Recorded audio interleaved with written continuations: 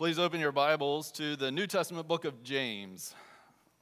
James chapter 1. We're going to look today verses 1 through 12 as we look at a life of faith. James 1, 1 to 12.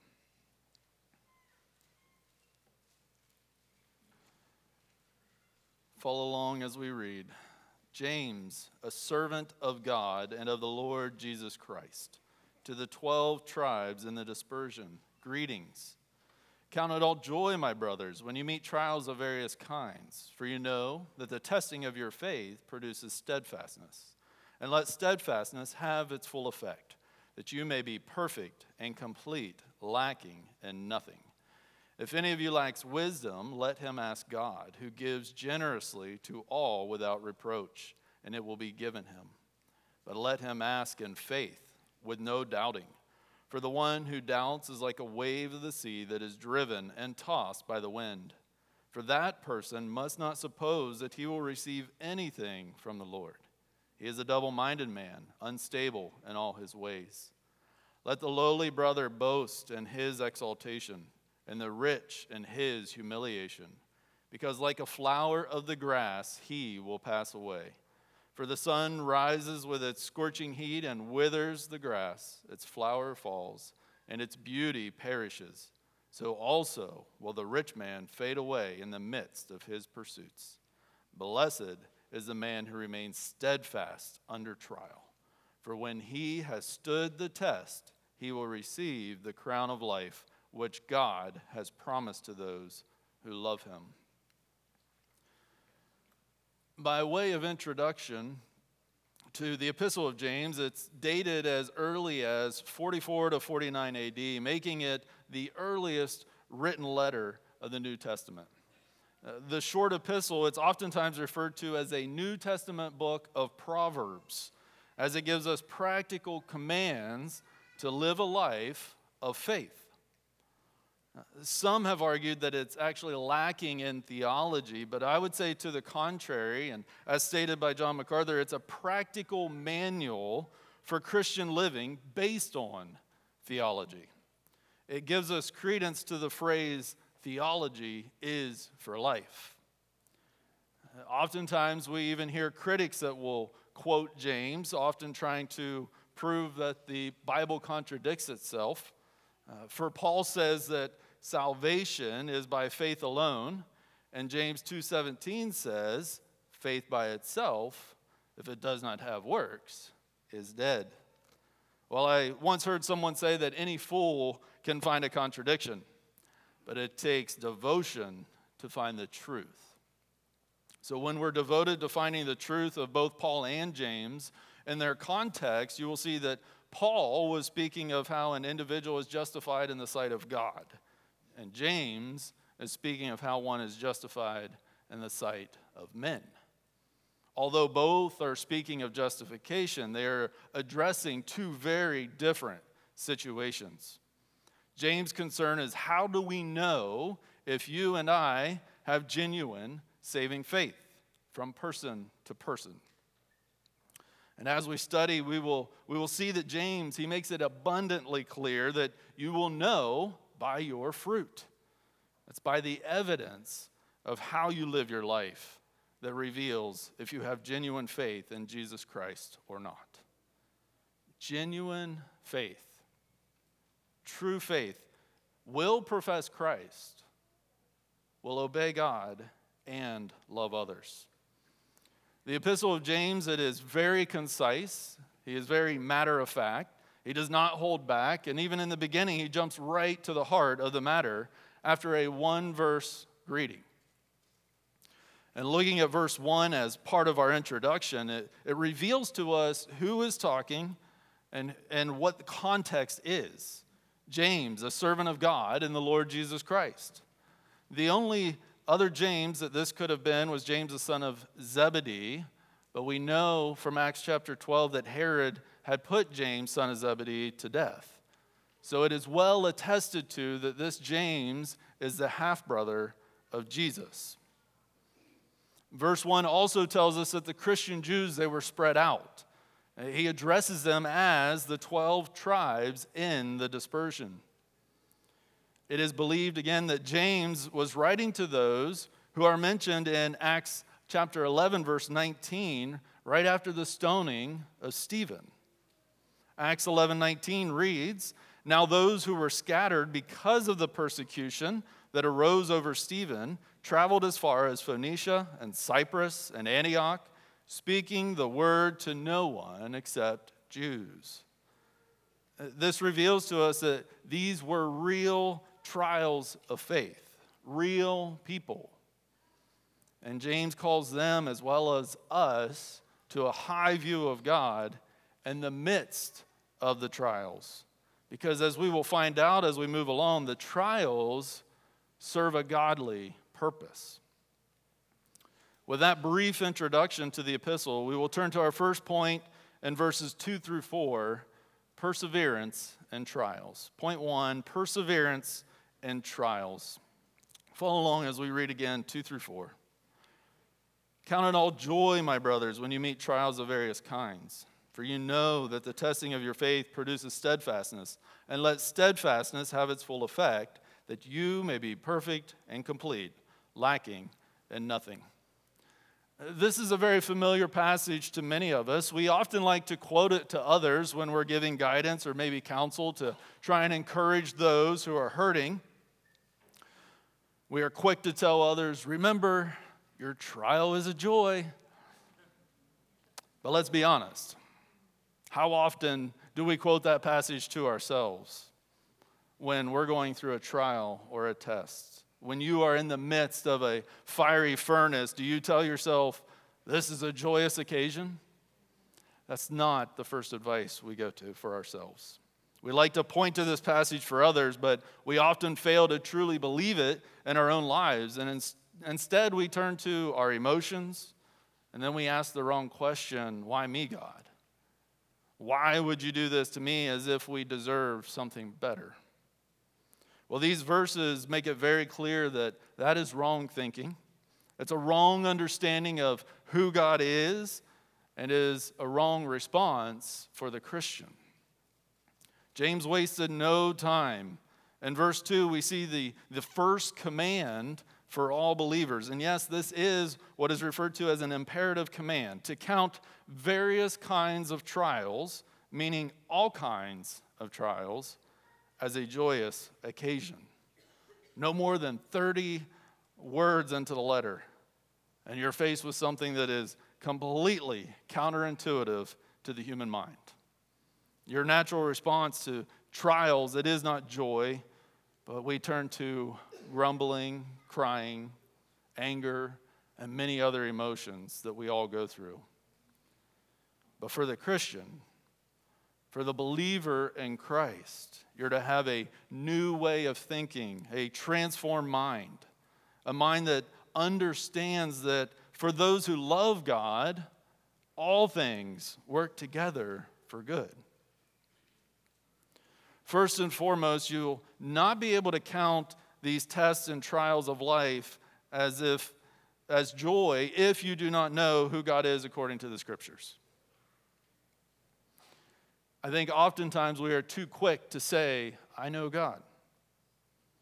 But as John Calvin once said, your mind is an idol-making factory. The question is, do you know God according to how He has revealed Himself in the Scriptures, or have you made up a God in your mind? Have you personally studied the Scriptures yourself to understand who God is, or have you simply relied only upon other people to tell you who they think that He is? You have to ask yourself, is the God that I serve the one revealed in the Scriptures? Do I know what God says about Himself in His Word?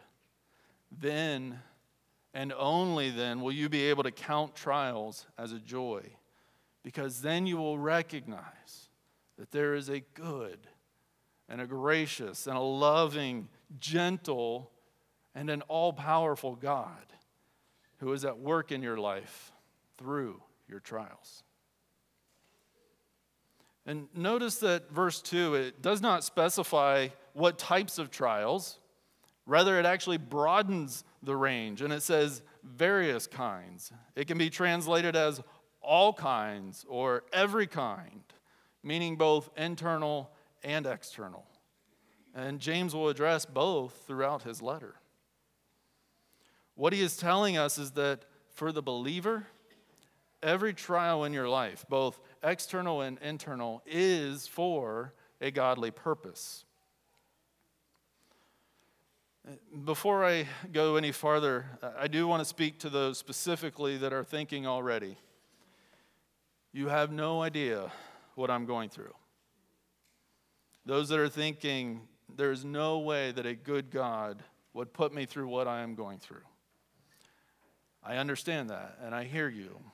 Studying this passage, it has forced me as well to think back over my life, to revisit memories and emotions of things that I never thought that I would be able to make it through. As an example, so that you know that I hear you and I understand where you're at. After our first stillborn, I remember talking with a very close friend. We were standing in his yard, and he was sharing with me about his trial of their stillborn. And I remember he said, I would never wish it upon anyone, but I also would not change it. He went on to say, I do not wish that it had never happened because of what God has done through it. Well, just as you're sitting here today thinking that I don't understand how difficult your trial is and that I'm crazy, I thought he was crazy.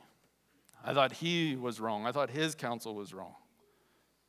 But through that trial and over time, as I began to seek who God is through his word and understand his goodness and his gentleness and his grace and his mercy, then I began to also say, I would not wish that upon anyone, but I would never wish that it would change. That trial has helped prepare me for the next trial, and it grew me in spiritual maturity.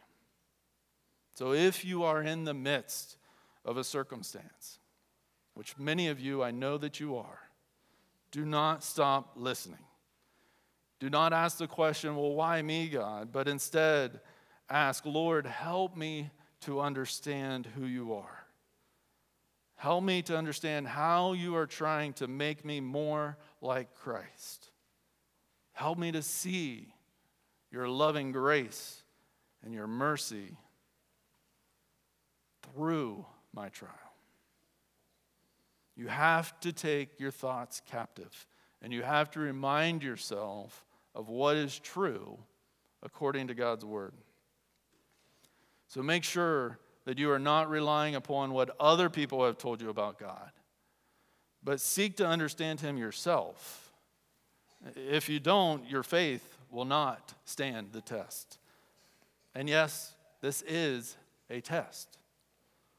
James is giving us, right up front here, a test for our lives. It's interesting. It's common practice for us to put things to the test. We test for grade levels, driver's license. Many of you have recently tested for universities to be admitted. There's employment tests, personality tests.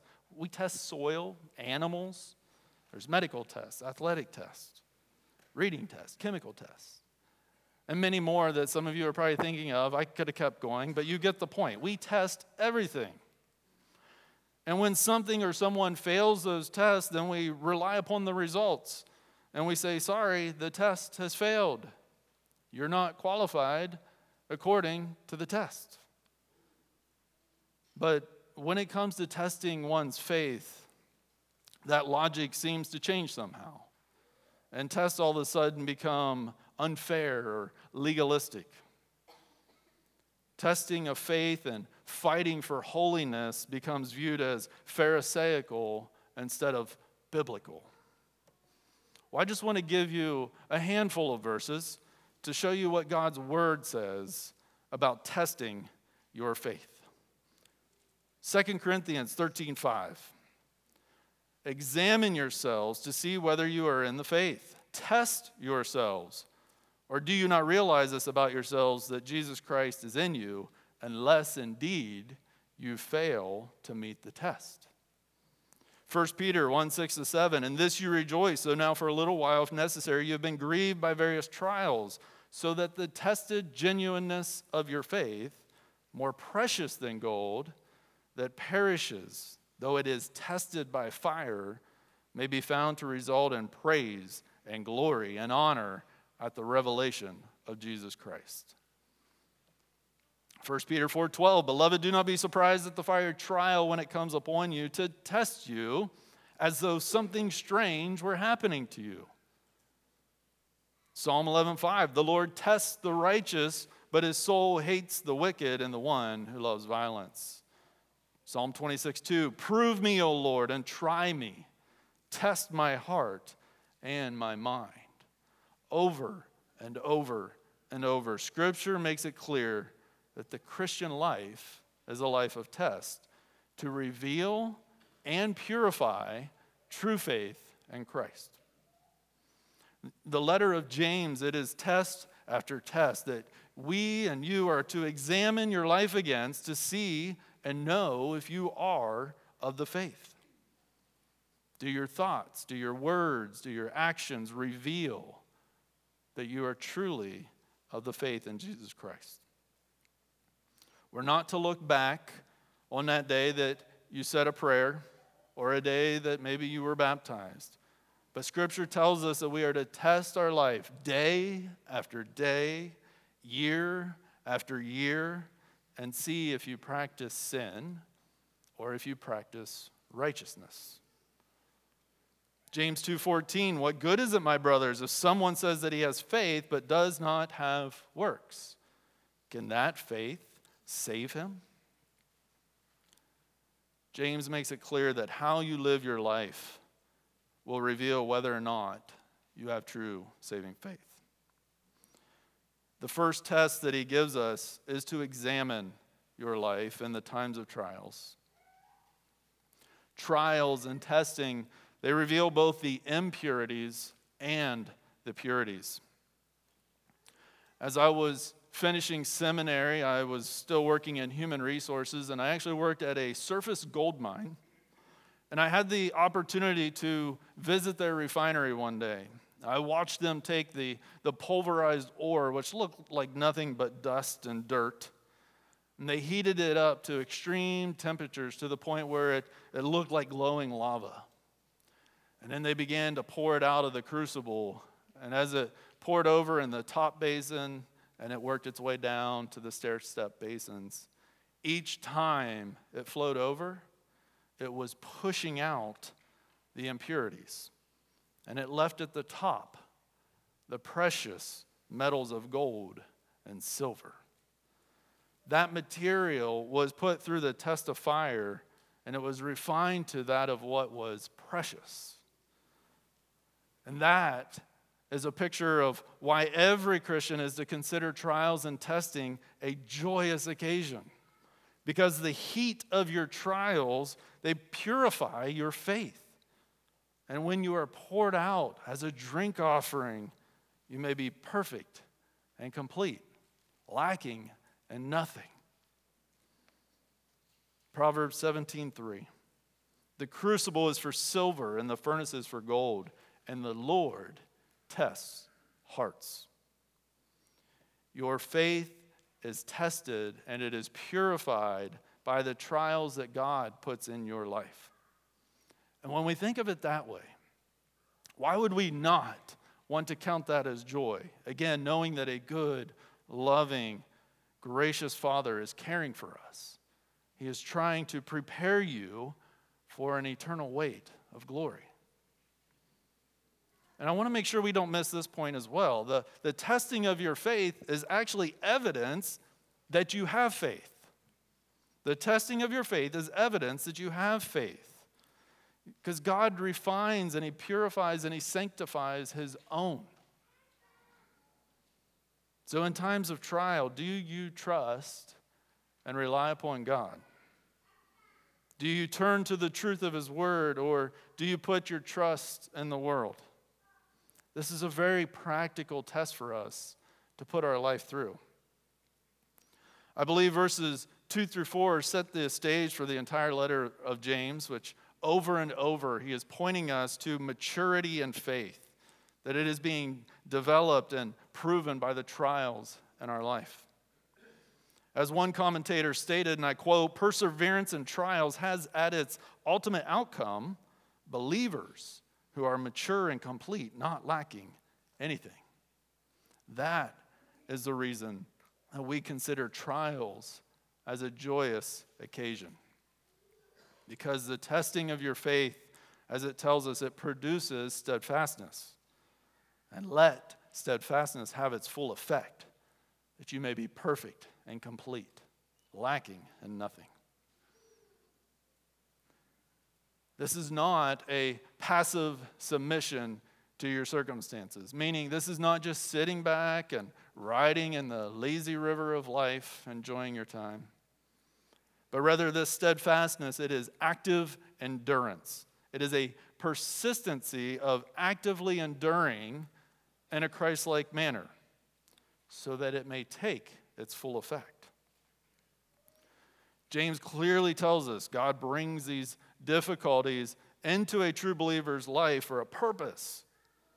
And we are commanded to respond in joy as we know and understand that God is refining his own to bring you to maturity in Christ.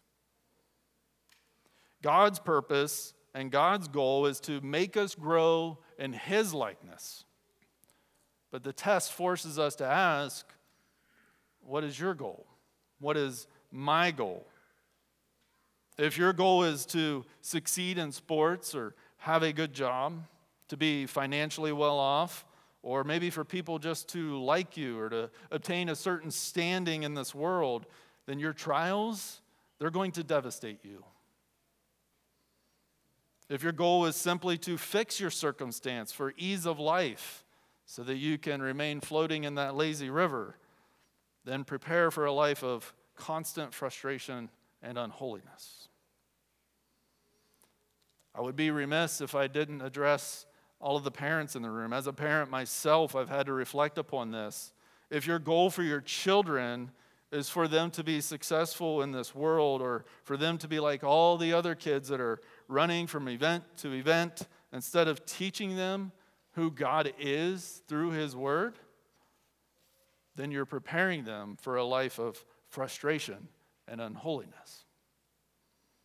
But if your goal is to know God and to be conformed to his image through all circumstances, then you can count your trials as joy, because you know that they are moving you towards the goal of Christ-likeness. Trials can only be a joy when Christ-likeness is your goal. So believers, count your trials as joy, knowing that they prove genuine faith and perfect genuine faith. 2-4 gives us the command to test and to count trials as joy. But what do you do when you examine your life and you realize that you're lacking in the trials of life? Well, we can't disconnect the following verses. James is giving us practical advice for facing our tests. In verses 5 through 8, we come to point 2, perseverance and faith. Perseverance and faith. Let's read 5 through 8 again. If any of you lacks wisdom, let him ask God, who gives generously to all without reproach, and it will be given him. But let him ask in faith with no doubting. For the one who doubts is like a wave of the sea that is driven and tossed by the wind. For that person must not suppose that he will receive anything from the Lord. He is a double-minded man, unstable in all his ways. Verses 5 through 8 are connected to verses 2 through 4 through one word, lack. Verse 4 states, and let steadfastness have its full effect, that you may be perfect and complete, lacking in nothing. Verse 5, if any of you lacks wisdom. Many translations actually will read, but if any of you lacks wisdom. And that kind of helps to highlight the connection between the verses. We're told in 2 through 4 to look forward to the day when we will stand complete, lacking in nothing. But 5 through 8 quickly reveals to us that the reality is the here and now, that we are not yet perfect, and we still lack the wisdom that is necessary to respond appropriately to our trials. And as I said, I know that many of you are in the heat of varying circumstances and saying to yourself, I don't know what to do. I don't know what to think. I don't know what to say. Well, these verses, they're telling you that you must turn to God for both the internal and outward wisdom to endure your trial of faith. If we think logically about this, we know that the purpose in the trials of our faith are to refine us and to purify us, to add maturity to us. Well, that would not be necessary if we already had the godly wisdom that we need in life. Another way to think of this maybe is you know someone that knows their Bible really well. You would say that they are a knowledgeable person of the Scriptures. But do they know how to apply it to life? Do they know how to understand the world around them? Does it guide their thoughts? Does it guide their actions and their words? Then that knowledge has passed over to wisdom.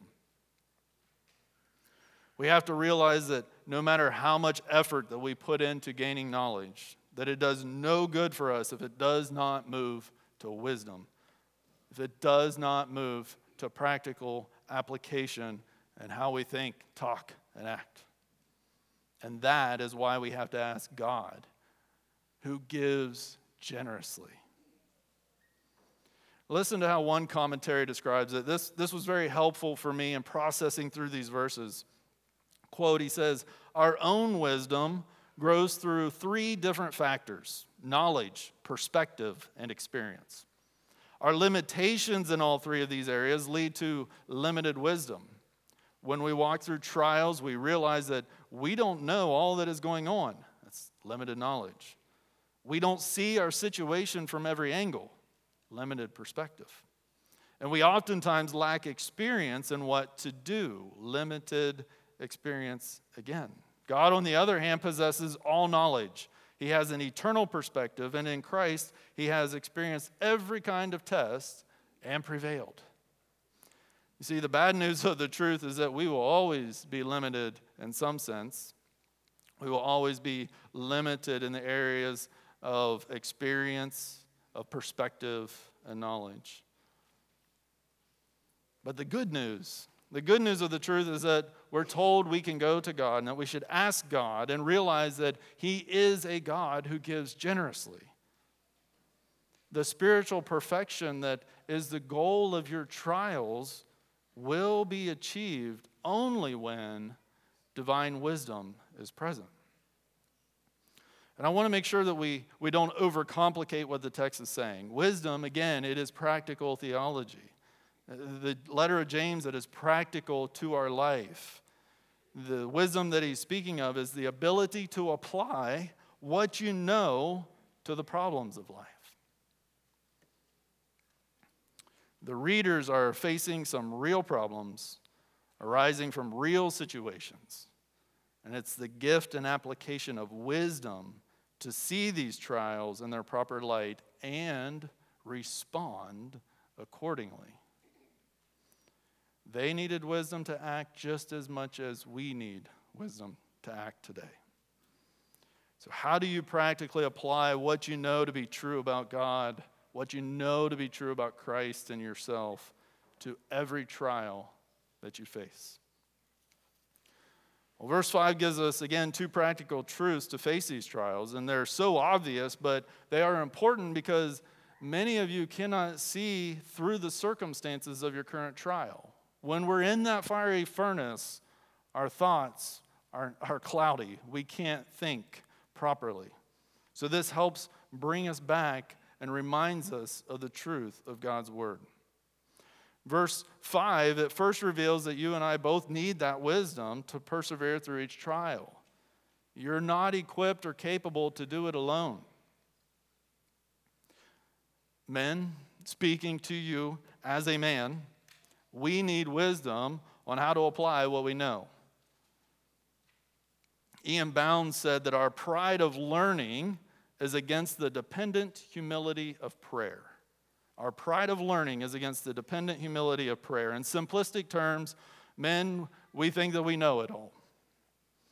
And that's why we struggle to pray and admit our dependence upon God.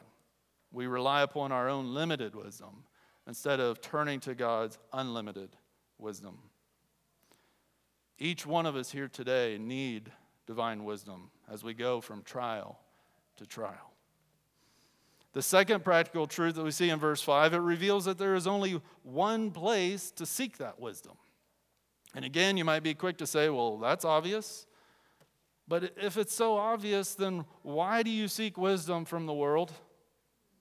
Why do you seek advice from those who clearly do not follow God or maybe blatantly deny who God is? Why do you seek advice from worldly counselors that deny God? Why do you turn to horoscopes, astrology, enneagrams, and things of the like? None of these are from God. Why do we say that God is sovereign, but then we speak of life as if it's a game of luck or of fate? That is not speaking of a sovereign God who possesses both the heavens and the earth. All of these things deny what God is telling us in these verses. Where does wisdom come from? James tells us, he makes it very clear. James 1:17 says, every good gift and every perfect gift is from above, coming down from the Father of lights, with whom there is no variation or shadow due to change. Well, what does wisdom look like in our life? Flip over to chapter 3, verse 17. What does wisdom look like? 3:17, but the wisdom from above is first pure, then peaceable, gentle, open to reason, full of mercy and good fruits, impartial and sincere. We need godly wisdom for how to practically live our life in the midst of these tests. And that wisdom comes from God alone, through His Word alone, nothing else. We have to remember that Scripture is sufficient, as it says, to make man and woman of God complete, equipped for every good work. And the good news, again, is that He generously gives wisdom to those who ask. But there is a caveat. There is a caveat. You must ask in faith with no doubt. Verses 6 through 8. But let him ask in faith with no doubting. For the one who doubts is like a wave of the sea that is driven and tossed by the wind. For that person must not suppose that he will receive anything from the Lord. He is a double-minded man, unstable in all his ways. The idea of God giving generously and believers asking with no doubt, it brings forth the idea, the only thing I could picture is of a one-way, single-lane road with no turns. One way, single lane, no turns. It is straight and narrow. And what this is revealing to us is that firsthand, God has an exclusive preoccupation to give generously to those who call upon Him in faith. And secondly, it reveals the necessity for you and I to be single-minded, that we have to have complete devotion to Christ through faith. Single lane, single direction, no turns.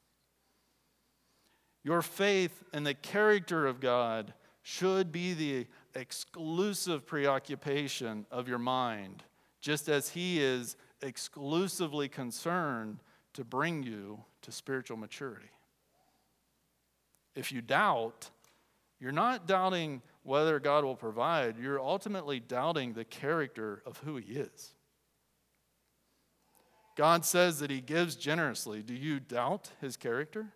Do you doubt His faithfulness to those whom He loves? A double-minded man, it gives us the picture of a two-faced person, we might say, talking out of both sides of their mouth.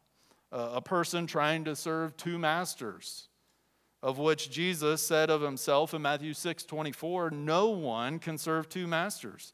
For either he will hate the one and love the other, he will be devoted to the one and despise the other. The consequence that we see here of this doubt is that you will constantly be tossed back and forth, going one way and then another, back and forth, gaining no wisdom nor reaching spiritual maturity. So according to the context, you're then proving your lack of genuine saving faith in Christ. Practically, I will again ask, what is your goal? Is your goal to obtain Christ-likeness or status in the world? To obtain treasures on earth or treasures in heaven? Are you exclusively preoccupied with Christ? Or maybe you're just wishing that your trial would end so that you can move on to the next thing and continue as you are, which you will be tossed back and forth, incomplete, lacking in wisdom, unstable in all your ways. So again, examine your life.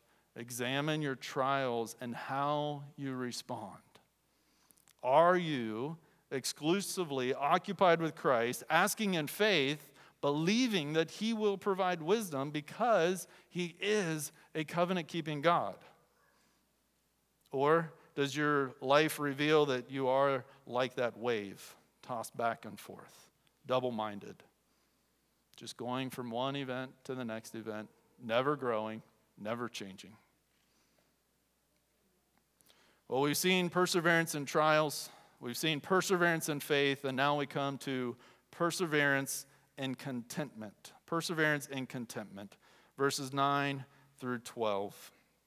Let the lowly brother boast in his exaltation, and the rich in his humiliation, because like a flower of the grass, he will pass away.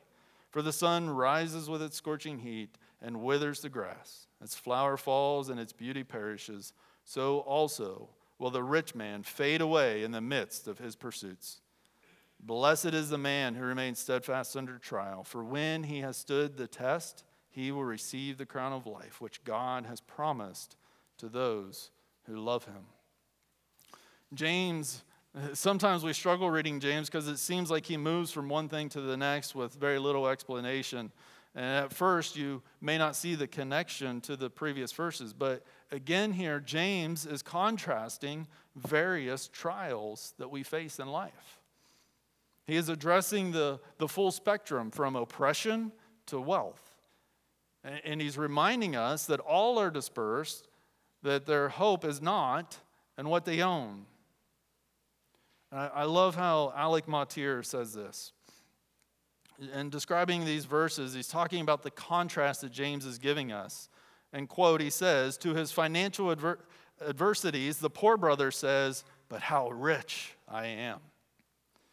To his earthly glories, the rich brother says, but what a wretch I am. Each keeps life in the perspective of eternity, end quote. See, the poor man, he boasts in the grace and mercy of God for the kingdom that is to come. The rich brother also boasts in the grace and mercy of God for the kingdom that is to come. You may be in poverty. You may be in great wealth. Either way, both will bring with them trials that you must recognize as God working in your life to purify you. And both are called to boast in God. And for those who are financially in need, we shouldn't be so quick to think that great wealth will solve all of our problems. On the contrary, Scripture is clear that great wealth actually brings with it a great threat to a committed life with God. And this becomes apparent as James himself, he gives even greater warning to the rich. He says, those that are wealthy, be careful that you're not relying upon worldly treasures, but instead be humble, realizing that it's by God's grace. And now you're called to be faithful with what he has blessed you with. So boast in Christ, not in your earthly riches that will perish. Verse 11 makes it abundantly clear that those who put their trust in worldly wealth, they will fade away. Each individual here today represents a varying circumstance. We come here with different backgrounds, different families, different educations, different levels of health, and even varying levels of faith. The point is that each of us, in our varying circumstances, our varying trials, that we must rejoice in them. We must boast of Christ in them. For that is the test and the proper response of the true Christian. We cannot continue to look at our circumstances through the lens of the world. Our first response is to compare each other to ourselves. We start comparing one another. Women, wives, mothers, daughters, stop comparing yourself to one another. Men, husbands, fathers, sons, stop comparing yourself to others. Christ is the only thing that we are to compare ourselves to, and newsflash, every one of us fall exponentially short. That wasn't my notes, that was extra. Through divine inspiration, James chose to contrast poverty and wealth. But don't miss the point. That's not the only thing he's speaking of. The point is that he's talking about trials of various kinds. So this applies also to loneliness and companionship, life and bereavement, work and unemployment, to children and infertility, to health and sickness. It applies to any trial that you are in. They are divinely appointed for the purpose of Christian maturity. So in them, do not lose sight of who God is and what his purpose is through them. We have to keep our eyes focused on the goal of letting steadfastness have its full effect, so that you may be perfect and complete, lacking in nothing. Well, in verse 12, it relates everything right back to verse 2. Verse 12, blessed is the man who remains steadfast under trial, for when he has stood the test, he will receive the crown of life, which God has promised to those who love him. He is again telling us that the trials that you face are for the purpose of producing steadfastness, meaning that you stood the test of faith, and when it's had its full effect, God makes you perfect, lacking in nothing, and he rewards you with the crown of life. Not by your works or because of your works, but only through genuine faith in Jesus Christ that stood the test. So what test are you in right now? Are you counting it as joy? Are you trusting that God is using it to purify your faith and to bring you to maturity? Are you asking for wisdom without doubting the nature of God? Or are you being tossed like a wave back and forth? Are you trusting in your wealth, or are you boasting in humbleness of his grace and of his mercy that was enacted through the death, burial, resurrection, and ascension of Christ? All of these things are so that we examine our life to see if we are truly of the faith. You say, I have faith, but what does your life reveal? Again, the test is not a prayer, it's not a baptism, it's not attending church. The test is evidence of a lifelong fulfillment of faith. Let us pray. Heavenly Father, you are such a good and gracious God. That, Lord, as what was prayed earlier, that you have predestined your own, you have chose them, and Lord, not only that, but you work to refine your own. What a good and gracious and loving God that you are. Even after we continually fall short and turn to things in this world instead of to you, you are faithful to bring us back. Lord, I know that there are many trials that are being faced today. Lord, may they have clear thinking and reminding themselves of what the truth of your word says. May they take every thought captive and turn to you. And Lord, as we examine our lives today according to your word, it will reveal to us some that have true faith and some that may not. I pray, Lord, for those who realize that they are not of genuine faith, that they would turn to Christ today. That today would be the day of salvation.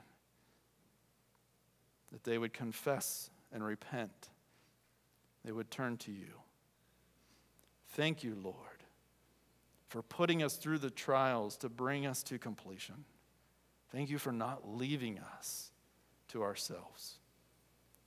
We pray all of these things in Christ's name. Amen.